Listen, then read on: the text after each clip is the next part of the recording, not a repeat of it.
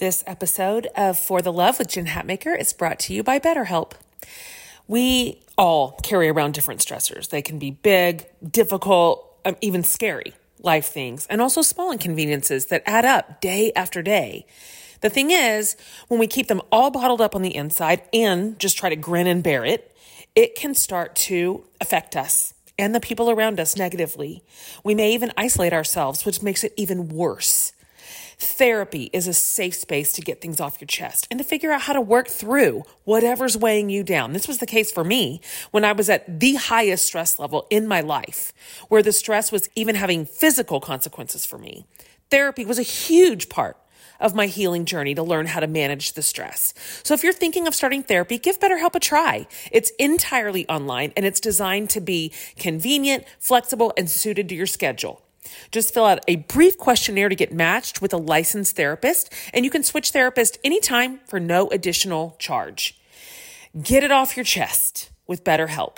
Visit betterhelp.com/forthelove today and get 10% off your first month. That's BetterHelp, HELP.com/forthelove. Us and doesn't drain us. So please enjoy my lovely conversation with the wonderful Beth Kempton.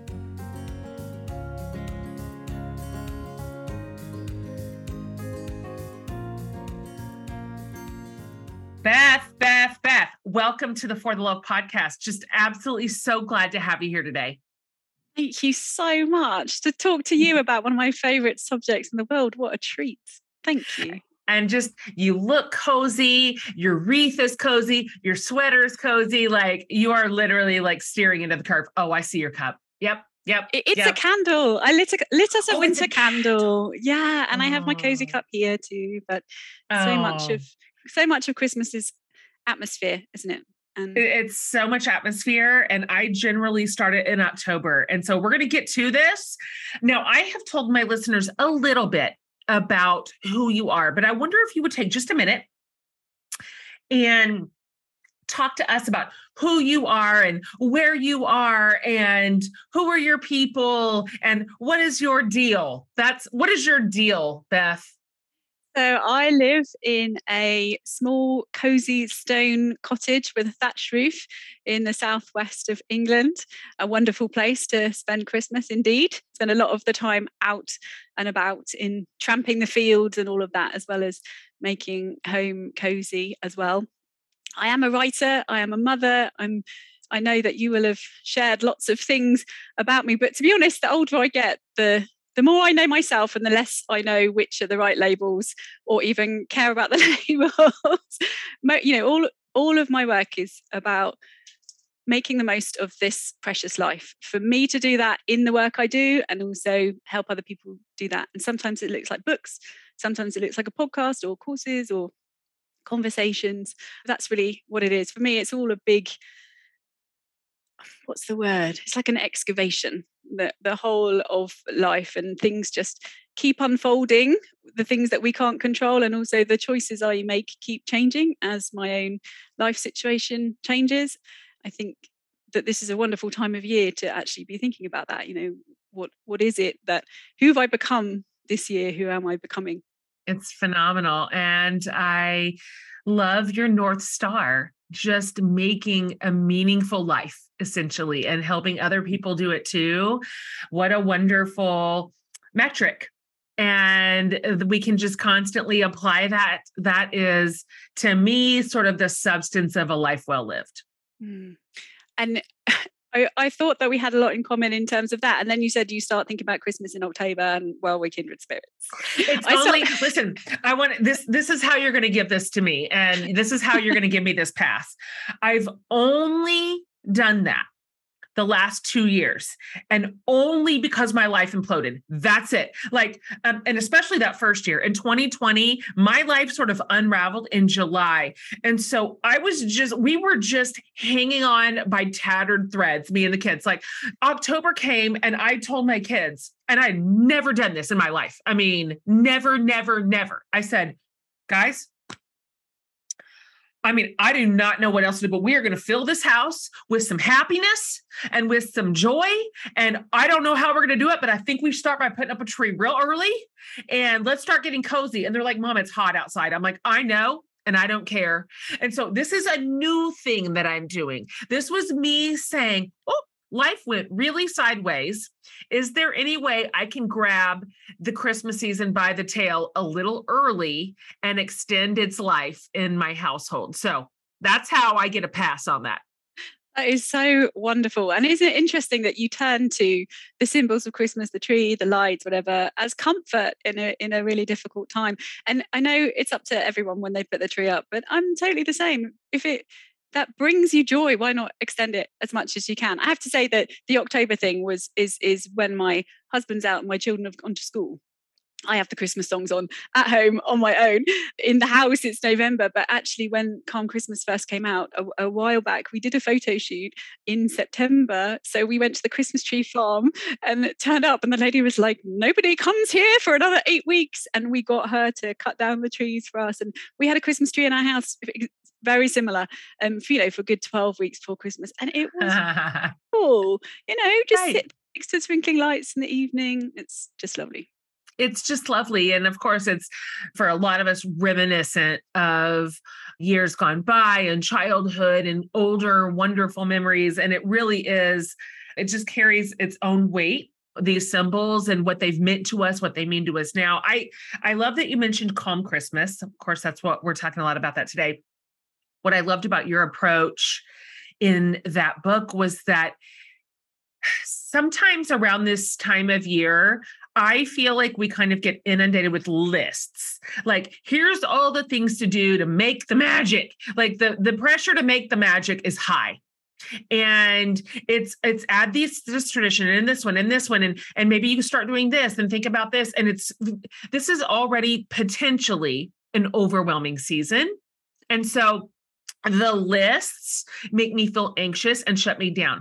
But your work in Calm Christmas, it's more of a holistic inquisition into what does Christmas mean to each of you readers? Like that's can you talk a little bit on how your experience of how Christmas really does mean something different and slightly unique to everyone? And maybe it's possible to just let ourselves off the hook of being the sole proprietor of Christmas magic in our families, which is a lot of women feel that way about this time of year. Oh, yes. I call it the keepers of Christmas. And what's just so crazy is that we often work so hard to do all the things, to support the people we love in the ways that look like a tray of cookies and a beautifully decorated house and all that stuff.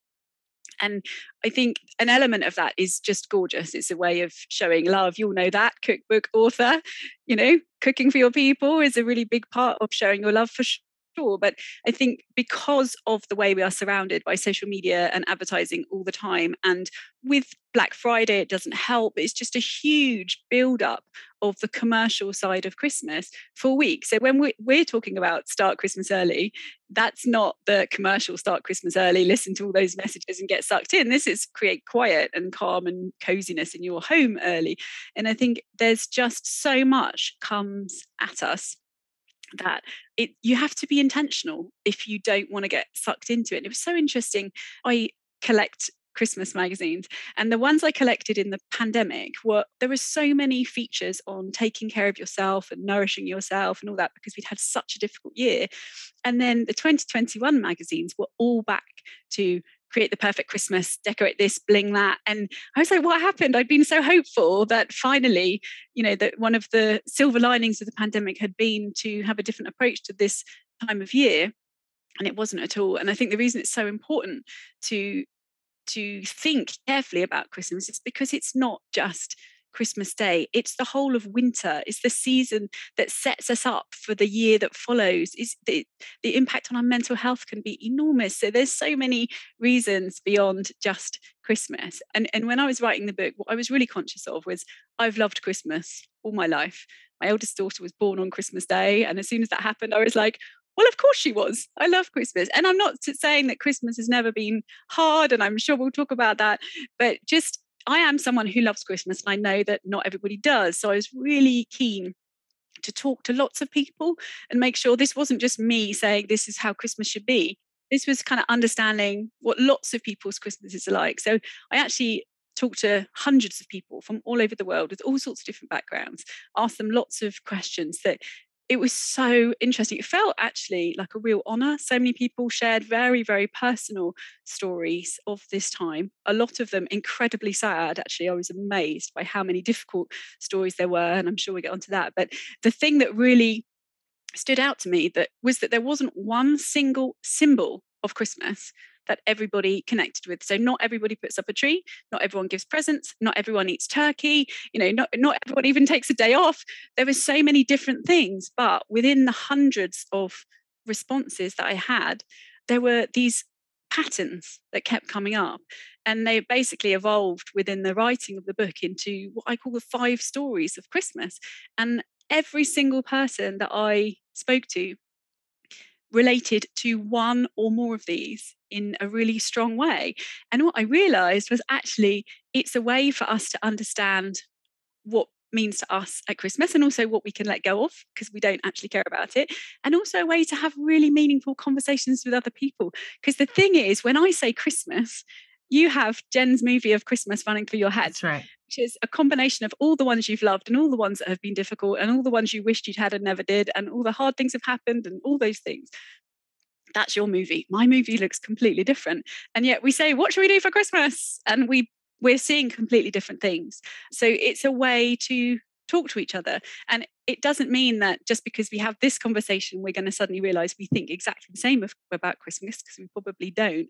But it helps us help the other person have the Christmas that they want and need, and helps us ask for the Christmas that we want and need, and find compromise and all of that. So let's 100% talk about what you discovered are the 5 different stories of Christmas, and what you found out. Like, how does naming our relationship to these stories help us ultimately, kind of like you said, sort out our intentions for this season, what we want to keep and what we can let go without any guilt at all? Well, I think the first thing that it does is tells us that Christmas has not been the same thing through the centuries. Christmas has evolved, and it's different in different countries, it's different in different families, it's different for different people, and it's different through time, which means that we get an opportunity to be part of its evolution. So we don't have to do everything just because we've always done it that way. That's good. So the first one is the story of faith, which is the biblical story of Christmas, which most people will be familiar with. And the question is, how much is that part of your experience of Christmas and what matters to you at Christmas? So one way to think of it is, if that wasn't any part of your Christmas, would you mind? Would you miss it? And so that's the first one. And it doesn't mean that you can only have one. Okay. I was brought up one way and have evolved other things as a grown up. So all permission given to associate with whichever you like. The second one is the story of magic. So that is Father Christmas, Santa Claus, elves, flying reindeer, all of those stories. And it's so interesting that these 5 stories can coexist. That's right. I mean, it's just, even I can't think of any kind other. Of competing. Yes. They're completely competing. Yes. And they're all kind of in the pot, right? Yes. Yeah. And then we have the story of the Victorian Christmas, the Dickensian story, the story of connection. Really, it's about gathering. If you think of all the symbols of the Victorian Christmas, which is where many of the things that we think of as traditional Christmas things come from, so like the Christmas tree and gathering to feast and all of that. And Dickens actually very much created our Christmas. He wasn't writing down what was happening. A lot of it is that he wrote it and it became what our Christmas is. So how much of in your Christmas is that connection piece important? For some people, it's everything. For some people, they'd rather have nobody around. And just one particular year, that's what they want. They don't want any people around. And then the next year, they want people around again. So this is something to come back to every single year, and think, where am I this year. Then the fourth story is the story of abundance. So that is presence and generosity and charity. People in Santa costumes on the streets of New York and all of that. That's really important for some people, less important for others. It is all the commercial elements of Christmas, but not saying that in a way that has to be bad. It's very much about generosity as well. And then the last one is heritage. That's your own traditional, like family traditions. It might be from your community. It might be based on where you are in the world. The climate where you live can have a huge impact on the way that you celebrate Christmas. So thinking about those 5 things and saying which is the most important to you, which would you really miss if you didn't have that aspect in your Christmas? I wonder for you, Jen, which is so interesting. Like you're saying each one, and I'm going, oh yeah, I've got some of that and that one. Ooh, that too. It is interesting. You can have elements of all of those, really, even the ones that are seemingly in opposition. Do you have one that rises up to the top for you more? I do right now because I have 2 children, small children, and it's magic. Magic, yeah. Yeah, definitely. Yeah. And you can combine them. So it might be that for example, your great aunt handed down a particular recipe, and that's the main thing that you serve at your dinner because gathering is important to you. That's you can merge them. But I definitely, in terms of a filter, which I use to decide, do I accept that invitation? Do I make that invitation? Do I spend money on that thing? Do I spend time on that thing? It's magic for me at the moment. I'm sure that will evolve. I remember that season. I remember that. My youngest is 16. So my kids are like 16 to 24. So magic is a little bit more in our rear view mirror. But I remember when that was the driver. I mean, that is, we built sort of around that narrative, and it had its own charm. Faith has always been a through line for me, which is hilarious that I could also have Santa, but somehow I found a way, but always been a through line. I think that I would probably lift up as the lead story, probably abundance. I think, and I'm thinking holistically, like in terms of all of Christmas, like the whole kit and caboodle, not just the one day. The one day for sure, it's gather, and my home's the gathering spot. So I've hosted Christmas morning with my entire extended family for 20 plus years, and they're walking in the door by 7:30 a.m. Like, we don't mess around. We're like 7:30, everybody be here. Like the kids are sitting in the living room, like, I'm gonna give them 30 more minutes, and that's it. So togetherness matters too. But in the course of the season, I spend a lot of time and energy thinking about good gifts, thinking about giving. That's the time also when I'm thinking about giving in my community too, in a special way, and in the world really. And so, however, I could see some of all that. I've got some of my own traditions too, but it's helpful for me to hear you say that, because I can go, oh, we can hold on to some and release them later. Like something that was pretty prevalent for me 10 years ago isn't now, or something kind of takes the lead position back and forth. I love that story. Did you find in your interviews and in your research, were there a couple that rose to the top just in terms of quantity? No, not at all. Isn't that interesting? And it was so interesting. I did one talk at a bookshop when the book came out, and this lady brought her mother with her, and she said that they have really stressful Christmases and they can't figure out why, because they all just want to have a nice time. And we went through this exercise in the talk, and they were just hugging each other and crying at the end, going, now I understand why you've been trying to force Christmas this way and I've been trying to force it this way, and why it doesn't work. So it's really great to do it for yourself, but also really lovely conversation to have with someone else. And even if what it tells you is, well, faith really matters to you, doesn't matter so much to me. And the symbol, the thing that brings the faith to life for you is the Christmas carol service, for example. Like if you don't go to that, you feel like it hasn't been Christmas, then I can look at that and say, either I'm going to find the most beautiful, I'm going to take you to the Royal Albert Hall in London for a candlelit carol service this year because it means so much to you. That's my gift to you. Or it might be that I say, I don't like a Christmas Carol service. It brings up certain memories for me. It's not fair to you that I'm the one who comes, but I know that your friend Sarah absolutely adores Christmas carols. Why don't I take you both? I'll drop you off. You can go for a lovely drink at the bar first, go to the evening carol service, and I'll come pick you up and drop her home. You can find ways. It doesn't mean it forces everything together, but it helps you understand what matters to somebody else, as well as knowing what you want to fit in and leave out. And actually leaving out stuff is probably the most important thing for a calm Christmas. I love this because so much of our interpersonal conflict just comes by unmet expectations.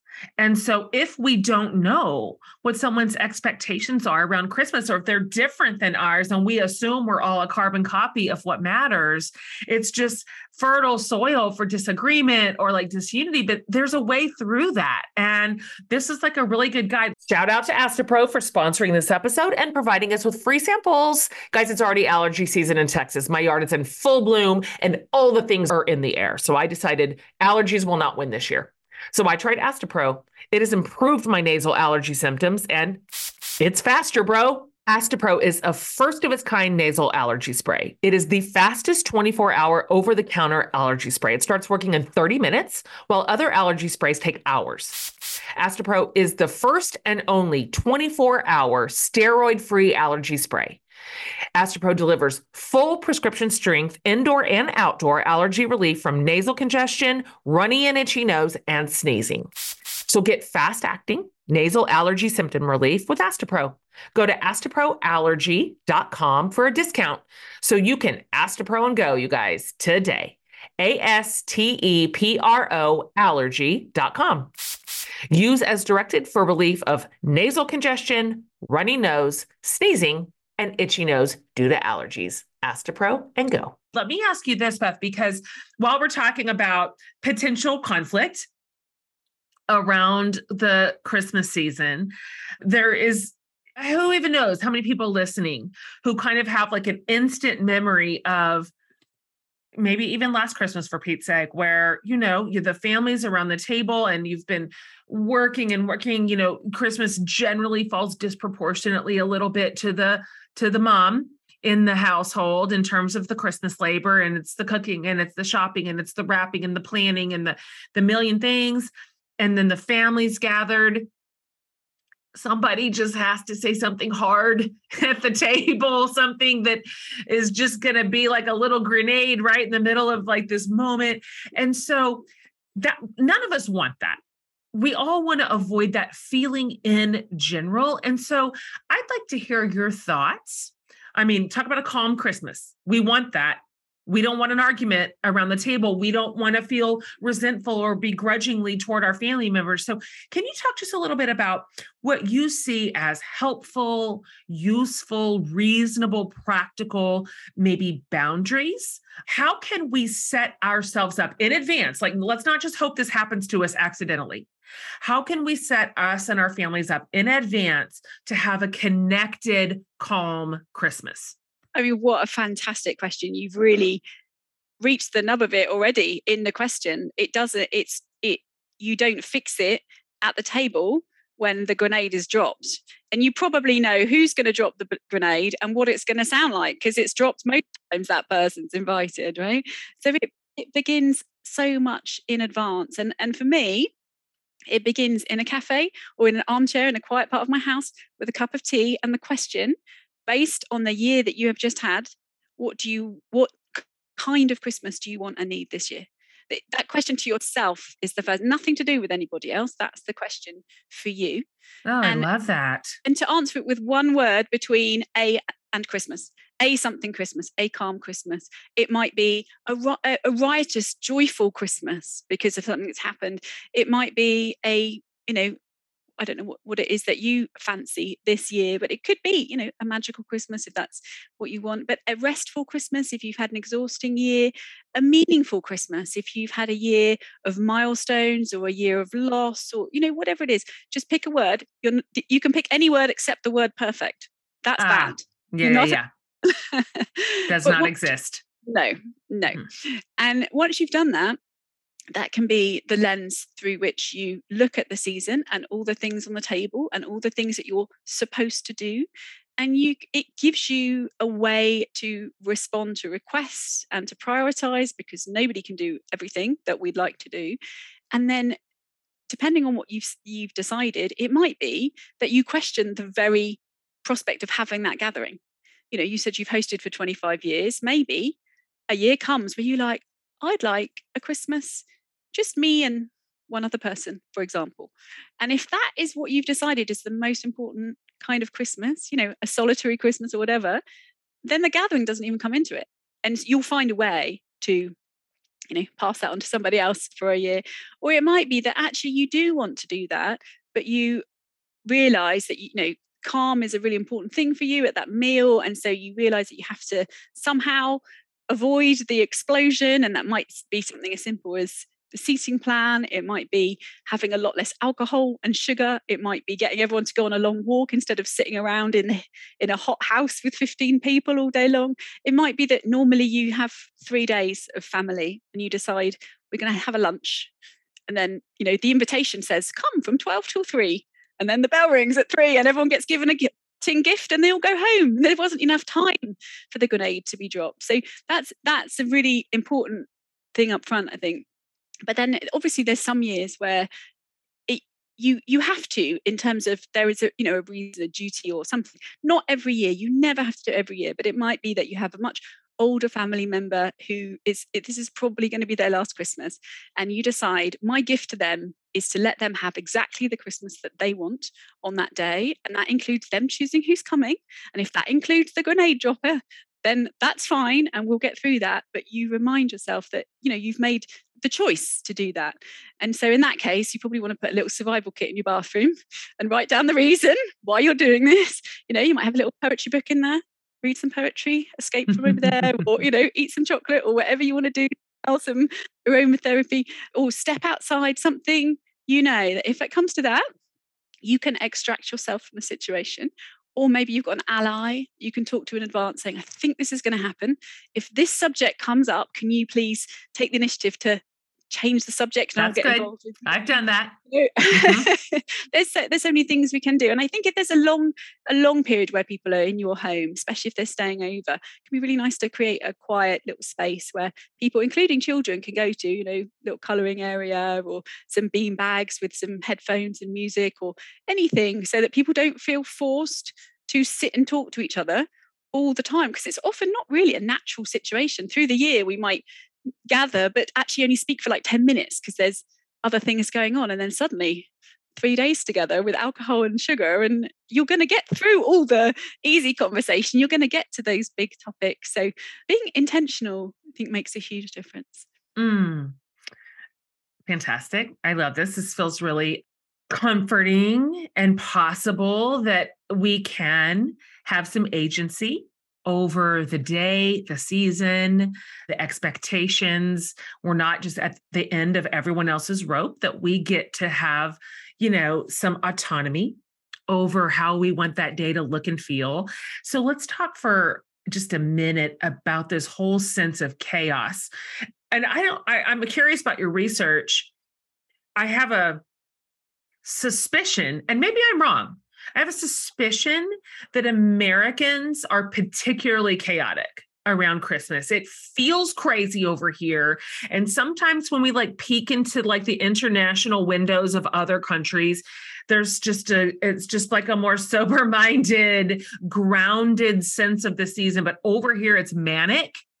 It is nonstop. It feels like it grows year after year after year, what's expected, what's possible. Then, of course, we have social media showing us every single possible bit of Christmas magic in the entire known universe. And we just start feeling overwhelmed, this sense of chaos, too many moving parts, too many elements. So, Beth, give us some tips on setting those expectations correctly. And what does it really mean strategically to find calm in the midst of Christmas chaos, which is a choice. It's a choice, but it's hard to resist. Oh my goodness, it is. And I was just listening to you, taking a deep breath, because I can feel that anxiety rising from everything that you're saying is absolutely true. I think America is the global leader in these things. So we love to do, you make all those amazing movies that we all sit down and watch on repeat. And actually, like when my daughter was born on Christmas Day, we spent about 2 weeks all night long watching Hallmark movie after Hallmark movie. And they're amazing. We love them. But there is definitely an element of the commercialism which can be completely overwhelming, and we've not even touched on the fact that Christmas sends so many people into debt. And this year, I think, with the energy crisis, cost of living crisis, it's worse than ever for a lot of people, and yet the noise is getting louder, so the pressure to do it is getting louder. So I think there's all sorts of chaos. There's the chaos of the dates, all the things we're supposed to squeeze in before Christmas, and with 2 children at school and all the things they have to dress up as and the things we have to bake and all that stuff. I'm very, very aware of that before Christmas. And then there's the chaos of all the noise, which just makes it difficult to figure out what actually you want to do, so you can get swept along with it. And before you know it, it's January and you've got a massive credit card bill and you're regretting all those things you bought. And so it is very much about the intention. But I think my response to you talking was to breathe. And I think that's absolutely vital in terms of preparing ourselves for all that is to come. We can, of course, switch off we don't have to check social media. We don't have to watch TV. We don't have to engage in all those things. We don't have to go to the shopping mall. We do get sucked into it, but those are things that we can do to create some quiet, for sure, but also breathing in terms of literally just stopping in the middle of anything and doing some focused breathing. Even when people are looking at you, you can still breathe deeply without anyone realizing, which is another thing to do at the table when the grenades dropped. But also all the things connected to breathing. So making space to go to a yoga class, to do some meditation. One thing I love to do is block out some time in the first week of Christmas, like December, which always feels like an impossible ask to go on a writing retreat. Sometimes it's 2 days, sometimes it's 5 days. But it's become my way of going really calmly into Christmas, because then I like that. It's a lot I have to get done before I go. And then by the time I come back, it's really festive and I'm delighted to be there, and I haven't taken away from the most important time with my children or anything like that. But finding ways to create space in your schedule as well. So recovery time, if you've got a really big gathering, don't have another night out the next night and the next night, put some downtime in. And make sure you're carving out space to do some journaling or to just meet with a friend and go for a walk with a coffee, not always alcohol if you drink alcohol, those kinds of things. Just taking care of yourself is so important, because it isn't just that one day, it's a long old stretch.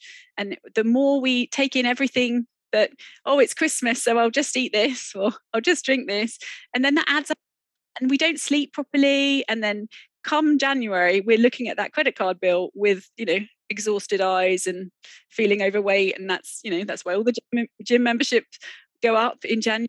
So all of that stuff, it's really simple, I think, but it all begins with just having a bit of a pause right about now and thinking about these things. And then for every event you planning in some quiet time, those kinds of things. Good. So breathing and space, I think really that's important. Great. I love it. Planning sounds simple, but it is the difference between charting your own course and then just sort of becoming swept up in the thing, because the average person is going to have so many opportunities to fill their December calendar, more than they can, more than they should, more than there's room for. And so the tail will wag the dog if we just decide, well, let's just see how it goes. Well, how that generally goes is chaotic. And so rather saying, these are my boundaries, these are my limits, I'm going to do one Christmas party and I'll pick, and I will politely decline the others. And of course, nobody will die. Nobody dies when we don't go to something. I have discovered that I like a quieter Christmas in general. And I mean, season. I like a quieter December as opposed to tons of fancy dresses, tons of parties, tons of Secret Santas, there's just so much to do. I prefer it really quiet and small and cozy and close in. And so I've done that for the last couple of years. It's a huge difference the way I both enter and leave the season. Love that. And it's interesting for anyone who posts on social media with a tiny following or a big following to be conscious about what you're posting. Are you feeding this perfection machine with your messaging and your photographs? Or are you saying, here's me going for a walk and sitting by a tree with a cup of tea, enjoying the quiet side of December, whatever, just being part of the conversation you want to be part of rather than feeding the other. I like that. Let me ask you this, and you've spent so much of your time and energy around Christmas and people's experiences of it. Obviously, a lot of people, they kind of internally suffer around the Christmas season. It's just a reminder of what they never had or what they wish they had and don't, or there's loss around it that seems to be intensified around Christmas. And so Christmas for a lot of people can be lonely. And it can be sort of an impetus for grief. And so how do you suggest that we honor the melancholy that Christmas can sometimes bring without letting it take us under the waves? It's so important to talk about it. I think that's the number one thing, just to talk about it. When you were saying just before about all the party invitations and everything, I'm listening to that saying, if that is you, that is a fantastic approach. And I've got some friends like that who want to be at every party, and that's happy for them. They like that. So yes. But also I've experienced Christmases where I've had no invitations because I've moved to a new city and I don't know anyone and I'm really lonely, and every shop window where there's people buying presents and every restaurant where you can see people having a lovely time is a reminder of how lonely I was. And it's incredibly difficult. And one of the things that I don't know why, but was really shocked by was how many people that I spoke to, I would say more than 80% had a very sad story connected with Christmas in some way, whether that was 80%. Wow. Yeah. So, I mean, something like that, just so many. Yeah. And we think, the empty chair at the table is a very obvious one. The person who's always shared Christmas with us and isn't there this year, or maybe passed away a few years ago, but it's Christmas that's the time that really comes to the surface. And it's, that's a really big part of it for us. It doesn't go just after the first Christmas after they've gone. So there is absolutely that kind of grief. And I think that was huge, especially in the pandemic, not just because so many people were lost in that year, but also because people realized they were grieving other things, the things that didn't happen that they'd hoped for, the weddings that didn't happen, the graduations that didn't happen, the jobs that were lost, and all of those things. But for me, one of the stories I just couldn't forget were the ones of the people who desperately want children and can't have them and have to keep going to their family Christmases where everybody is just making it all about the children, and it's incredibly difficult for them to be there, and nobody asks them about it. Nobody considers that it might be hard for them. They feel like they have to go and they have to hold their emotions in all day long and have a terrible Christmas, and are at a time that they could be getting support and love from their family. It's become a really, really difficult time for them. So there were a lot of those stories as well.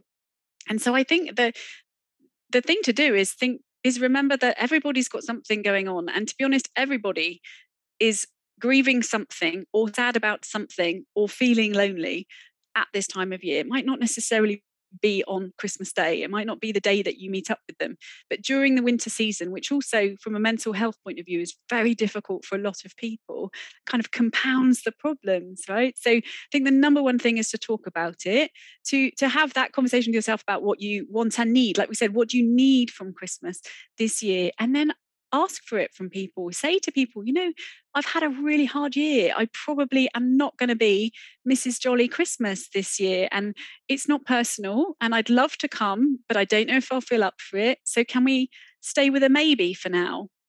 and I'll let you know, or can we send each other something in the post instead, because I don't think I'll be able to face people, or you'll know for your people what it is that you can talk to them about. But just the awareness of the kind of year that friends have had, I think make a huge difference. How about you? I know that you've had a very different Christmas for the last few Christmases, and I mean, did you try and show up the same? Mm-mm. Did you go completely in the opposite direction? Did you talk Mm-hmm. to people? How did it go? The first year, I think I kind of did it on purpose, but I overcorrected. As mentioned, I was like, it's October, it's tree time. I'll turn the air conditioning up and we'll put on a sweatshirt. And I just was so starving for something good. I was so starved for us to laugh and have a happy moment in this sad house that I was just like, literally, we're going to go over the top here. And so that was the first year. Now, last year, which was, we'd had a kind of a year under our belt of recovery. And so my kids are older, like they're most of them are launched. And so I was getting ready for Christmas, still wanting it to be early. And I was trying to get everybody, one of our traditions is the decorating of the tree. I know that's not special, but is huge in our family. Like we have all we have an ornament from every year. Every person does. And they're all just every year. We look at them like we've never seen them before. Every year, we're like, remember this one? I mean, it just never runs out of magic. But I could not get my adult kids and my college kids wrangled to all be here. I mean, I tried every group text. I tried calling. I tried emailing.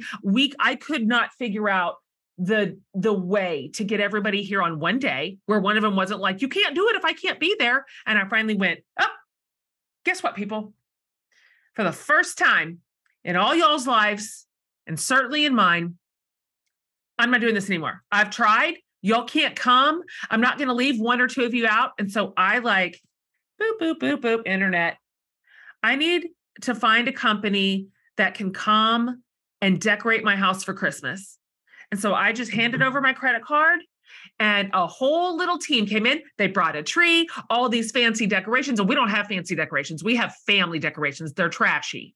And so it was all like color coded. I've never had this in my entire life. They did the mantle and they left. And then the day after Christmas, they came back, they took it all down, they cleaned it, and they took it. And it might've been the best thing of my entire life. So I just said, tradition has always been big, big, big here in this particular way, but it's not working this year. And I want to have happiness and I live here. So I'm going to buy my Christmas tree and I'm going to pay somebody to make it pretty. So now I know you can still have like a great Christmas, even as you change out some of your like priorities, which I did. And I might do it again this year because it was really nice. So brave. That is amazing. And if you can do it, just shows, doesn't it? Like there might be some difficult conversations, but it's your Christmas too. I think that's what we forget. It is your Christmas too. And sometimes you have a really hard year and you just need to hold on to Christmas as this light at the end of the tunnel, right? I love that you do that. That's amazing. And we didn't lose anything. We still were together and we still had our movies and we still had all the other like beautiful parts. It wasn't like we didn't lose Christmas. It was just this one thing was causing me anxiety. It was making me mad at all my kids. And I'm just like, wait a minute. Wait, could I do this differently? I can. So the question for you is this year, are you going to have the perfectly color coordinated tree with the old decorations on it? Or are you going to have the joy of 2 years later, bringing them out of the box? Which are you going to do? Well, they took all the pretty decorations with them. It was essentially like I rented a pretty Christmas. They brought it in and they brought it all back out. So all I have is family Christmas ornaments, but I'm just telling you, there was something about just walking in the door and my whole living room was beautiful and it looked like a grown-up Christmas, which I've never had. And I'm like, and at this point this year, I'm the only one who lives in my house. 4 of my kids are launched and my youngest is a foreign exchange student in Spain this whole year. So I'm like, wait a minute, this is literally my Christmas. Like I'm the only one in this house. And so what do I want? I'm going to ask after this episode. I'm telling you, I'm going to sit down and think, I want a what Christmas? I want you, please tell me after Christmas how it was. And I think you've just written a giant permission slip there to anybody who stresses over Christmas food, for example. Buy it in. buy it frozen and warm it up in the oven, put some cheese on top or sugar on top or whatever. Or, if you've got the means, get somebody to make it for you and bring it in, or ask all the people to bring something. Being the keeper of Christmas, I think, is the one who remembers that Christmas matters. It doesn't mean the one who has to do everything, and certainly not the way it's always been done. That is amazing. I love that counsel. Let me ask you this before we wrap it up here. Now, you may have none, but just in case you do, have you ever had like a huge Christmas catastrophe or disaster or a huge fail? Because we all have, of course, something has gone really, really sideways. So have you ever had a story like that now is like, of course, in our family, when this goes wrong, it lives on in Christmas memory forever. Like we'll tell the story for the rest of our lives. Do you have any of these? Oh, yes. What do you have? Help us feel better. Okay. So my daughter was born on Christmas Day, right? So after 3 days of labor, so we ate pizza. Fine. No problem there. The next year was her first birthday as well as her first Christmas. So everybody just went insane with presents, and we spent the entire day unwrapping presents. And it was actually quite painful to see, the waste. And I was like, she's one. Totally. She has got no idea. She doesn't need this stuff. Yeah. But it actually started a really interesting conversation with our relatives and friends saying, please don't buy our children plastic, single-use plastic, anything. And they never have since, which has been brilliant. Yeah, but it was, so that felt like a bit overwhelming, but actually quite useful. Then the following year, because I felt really guilty about basically telling my friends and family what they could and couldn't buy my children, we decided to host my whole family, which we'd never done because of previous birth and things like that. And so everybody came around, and we were absolutely determined that we were going to do everything and give them a lovely, restful Christmas. Bearing in mind, I'd had a second child by this point, who was 6 months old. Oh, gosh. Feeding. And a 2-year-old. Mm-hmm. And a 2-year-old, yes. Mm-hmm. So my husband spent the entire day from breakfast through till dinner in the kitchen. We hardly saw each other. I spent the whole day looking after toddler and baby. We missed most of the presents our toddler was opening because we were running off doing stuff. And my family had a really nice time. I bet they did. But when they left, I was like, my family's really nice. We must have really insisted that nobody helped us for everyone to be sitting around. But it was so funny. They all left and the children were asleep. And me and my husband just looked at the terrible chaos. The disaster of our house, stuff everywhere, paper everywhere. And we just totally flopped on the sofa with a glass of wine. And we both looked at each other. We said, we are never doing that again. That was the worst Christmas of our life. And then we both looked at each other and went, I don't even like turkey. And we realized that we've been eating turkey every year for Christmas, and neither of us liked turkey. I mean, that's just so ridiculous. It shows the conversations you don't have. And so what felt like, just for someone who loves Christmas, I felt like I had lost an entire Christmas. Like one of only, if I'm lucky, 100 Christmases in my life had just gone in the trash because of that. But after that, we've never had turkey since. And we make a flavors of Christmas pie on Christmas Eve with not turkey. And then it's all ready and we just put it in the oven the next day. We go to the beach on Christmas Day and come back and eat our pie. And it's so much. Oh, I love this. We don't even do a Christmas roast dinner. We just have a pie and then whatever everyone wants to eat. So that is so wonderful. It worked out. They always work out, even if all they become is a funny memory. Right. And I think that's what we have to remember. Yeah, even in the middle of it, it's like, it will be okay. It's just, it's Christmas. That's exactly right. And breathe. Yes, everybody breathe. I did that with my family years ago when I told you I hosted because I had the only kids in the family. And so, as you mentioned earlier, a lot of times family Christmases are centered around the littles, and I had the only littles. And so I remember, and I would, so it would just be kitchen all day long. So I remember us sitting around one night and having just, the women had just done it all, like all the cooking, all the cleaning. We were so worn out and mad. And so we were like, oh, what can we do differently? So probably easily 15 years ago, maybe more. We said, oh, that's it. That's it. Here's what we're doing on Christmas for Christmas dinner every year. And we have not deviated one time ever since. So what do you do? We're going to have steak, like Steak's the easiest thing in the whole 2-minute world. steak. Yeah, 2-minute steak. We're going to have steak. We're going to have baked potatoes. We're going to have one vegetable and bread, bought bread, like rolls that you just pop in the oven. Baked potatoes that just pop. There's literally almost no cooking to any of that. It is like fake food. It's fake dinner. And it takes no time. Tastes amazing. Tastes amazing. We kind of look forward to it now. Like we buy really good steaks. Like, well, at least they're delicious steaks. A baked potato, this isn't even cooking. So we went from here to here on like stress and food prep and cleanup and all of it. And it's just so fun. Like, it's so awesome. Why do we think, like, who do we think actually said anyway, we have to do it this way? Like we all think somebody did, but nobody did. Nobody did. And what happened when you did that? Everyone just ate the steak and said, thank you very much. We were like, delicious. Steak? How special. Like we were thrilled. Everybody was thrilled. And so I do think that we have the opportunity to reimagine the elements of Christmas and the ones really pay attention to the ones that give us so much joy and connectedness and the ones that don't and make changes. Like, as you said, there's 5 stories of Christmas. Nobody does it all the same way. Nobody loves them all the same way. Like there's just a lot of room here to create a season in a way that serves our families and our souls and our bodies and just kind of the whole, it can be a gift. It can be a gift if we choose to let it be. It really can. And a gift to ourselves as well as to others. Let's not forget that.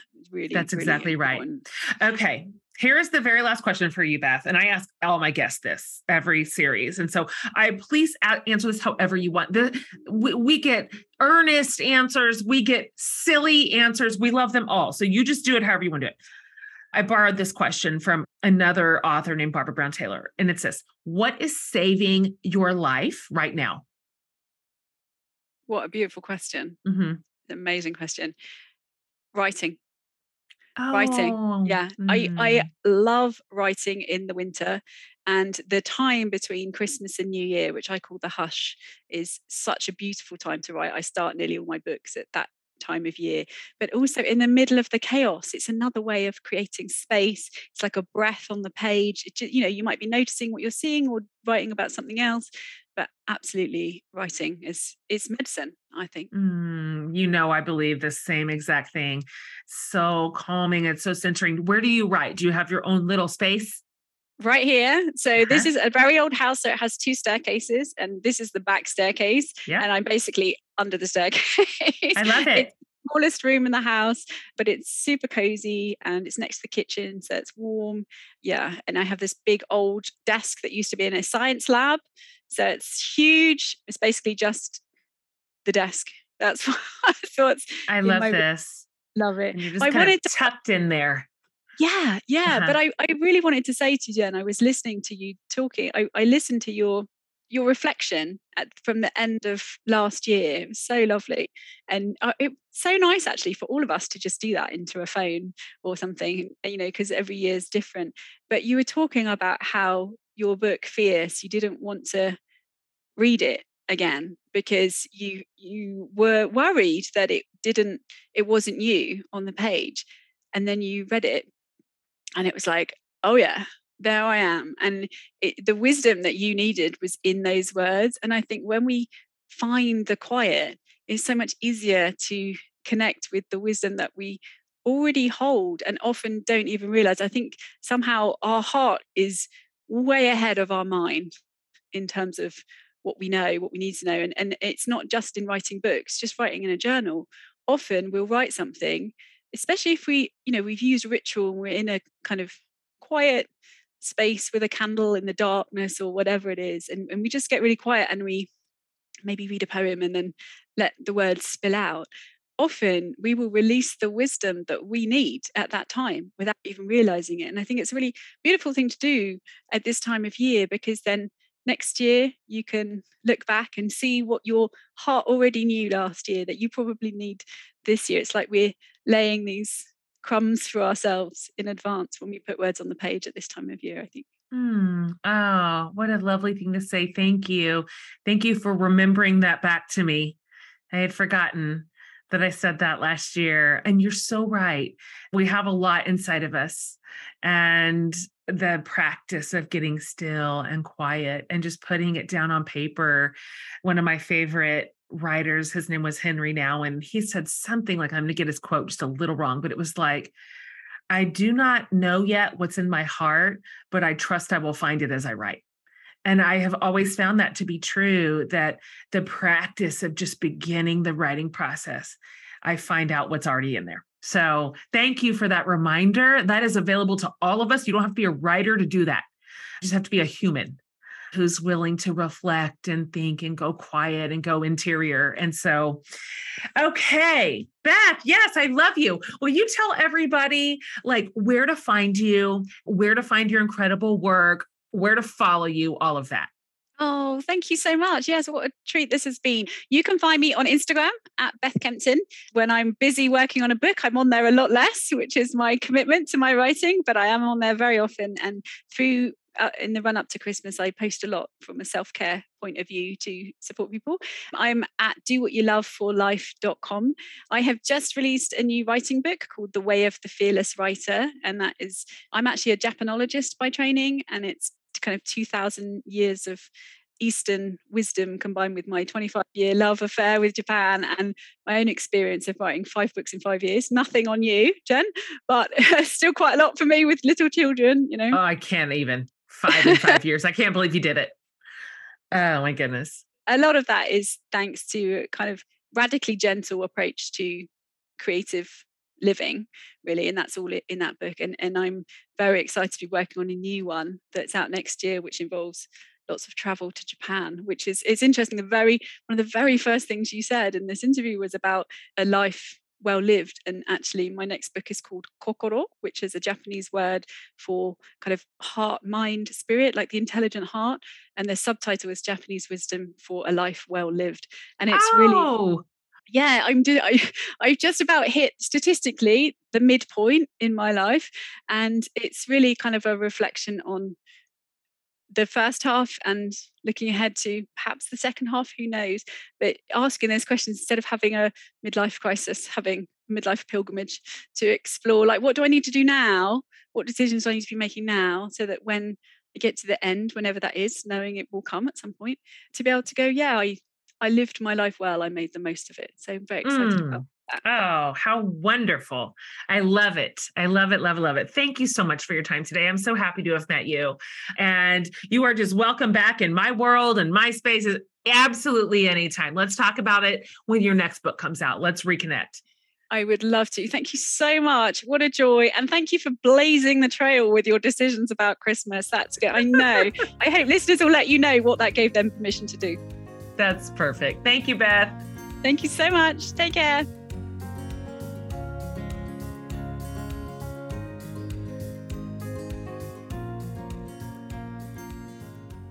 Isn't that lovely? Doesn't that make you exhale? That made me exhale, that whole conversation. I'm not kidding that I'm going to sit down and say to myself, I want blank Christmas, a blank Christmas. I'm thinking about it right now. I am going to set intentions, even if, so some of those are probably going to be inside our normal Christmas traditions, and some are for sure going to be outside. And so anyway, I hope you love that. If you go to jenhatmaker.com under the podcast tab, I will have this whole episode. I'll have the show notes, and then I'll link to all of Beth's stuff, because she's really got this whole canon of fantastic work to help us just live in just an intentional, lovely life. I really like her. I really like her way of being in the world too. So happy to introduce you to her if you didn't already know her. I'll also have all of her socials over there so you can follow her. Thanks for tuning in this season. I know this is a busy time. It is. You've got a lot to do. I hope maybe you're listening to podcasts while you drive around, while you run errands, maybe while you shop, maybe while you're decorating, maybe while you're cooking, whatever it is that you're doing. If our little show is getting to keep you company, I love that. And so Amanda and I and Laura and her team just thank you, and we love you, and we love serving you every single year, and definitely during this season. So everybody, Merry Christmas. See you next week.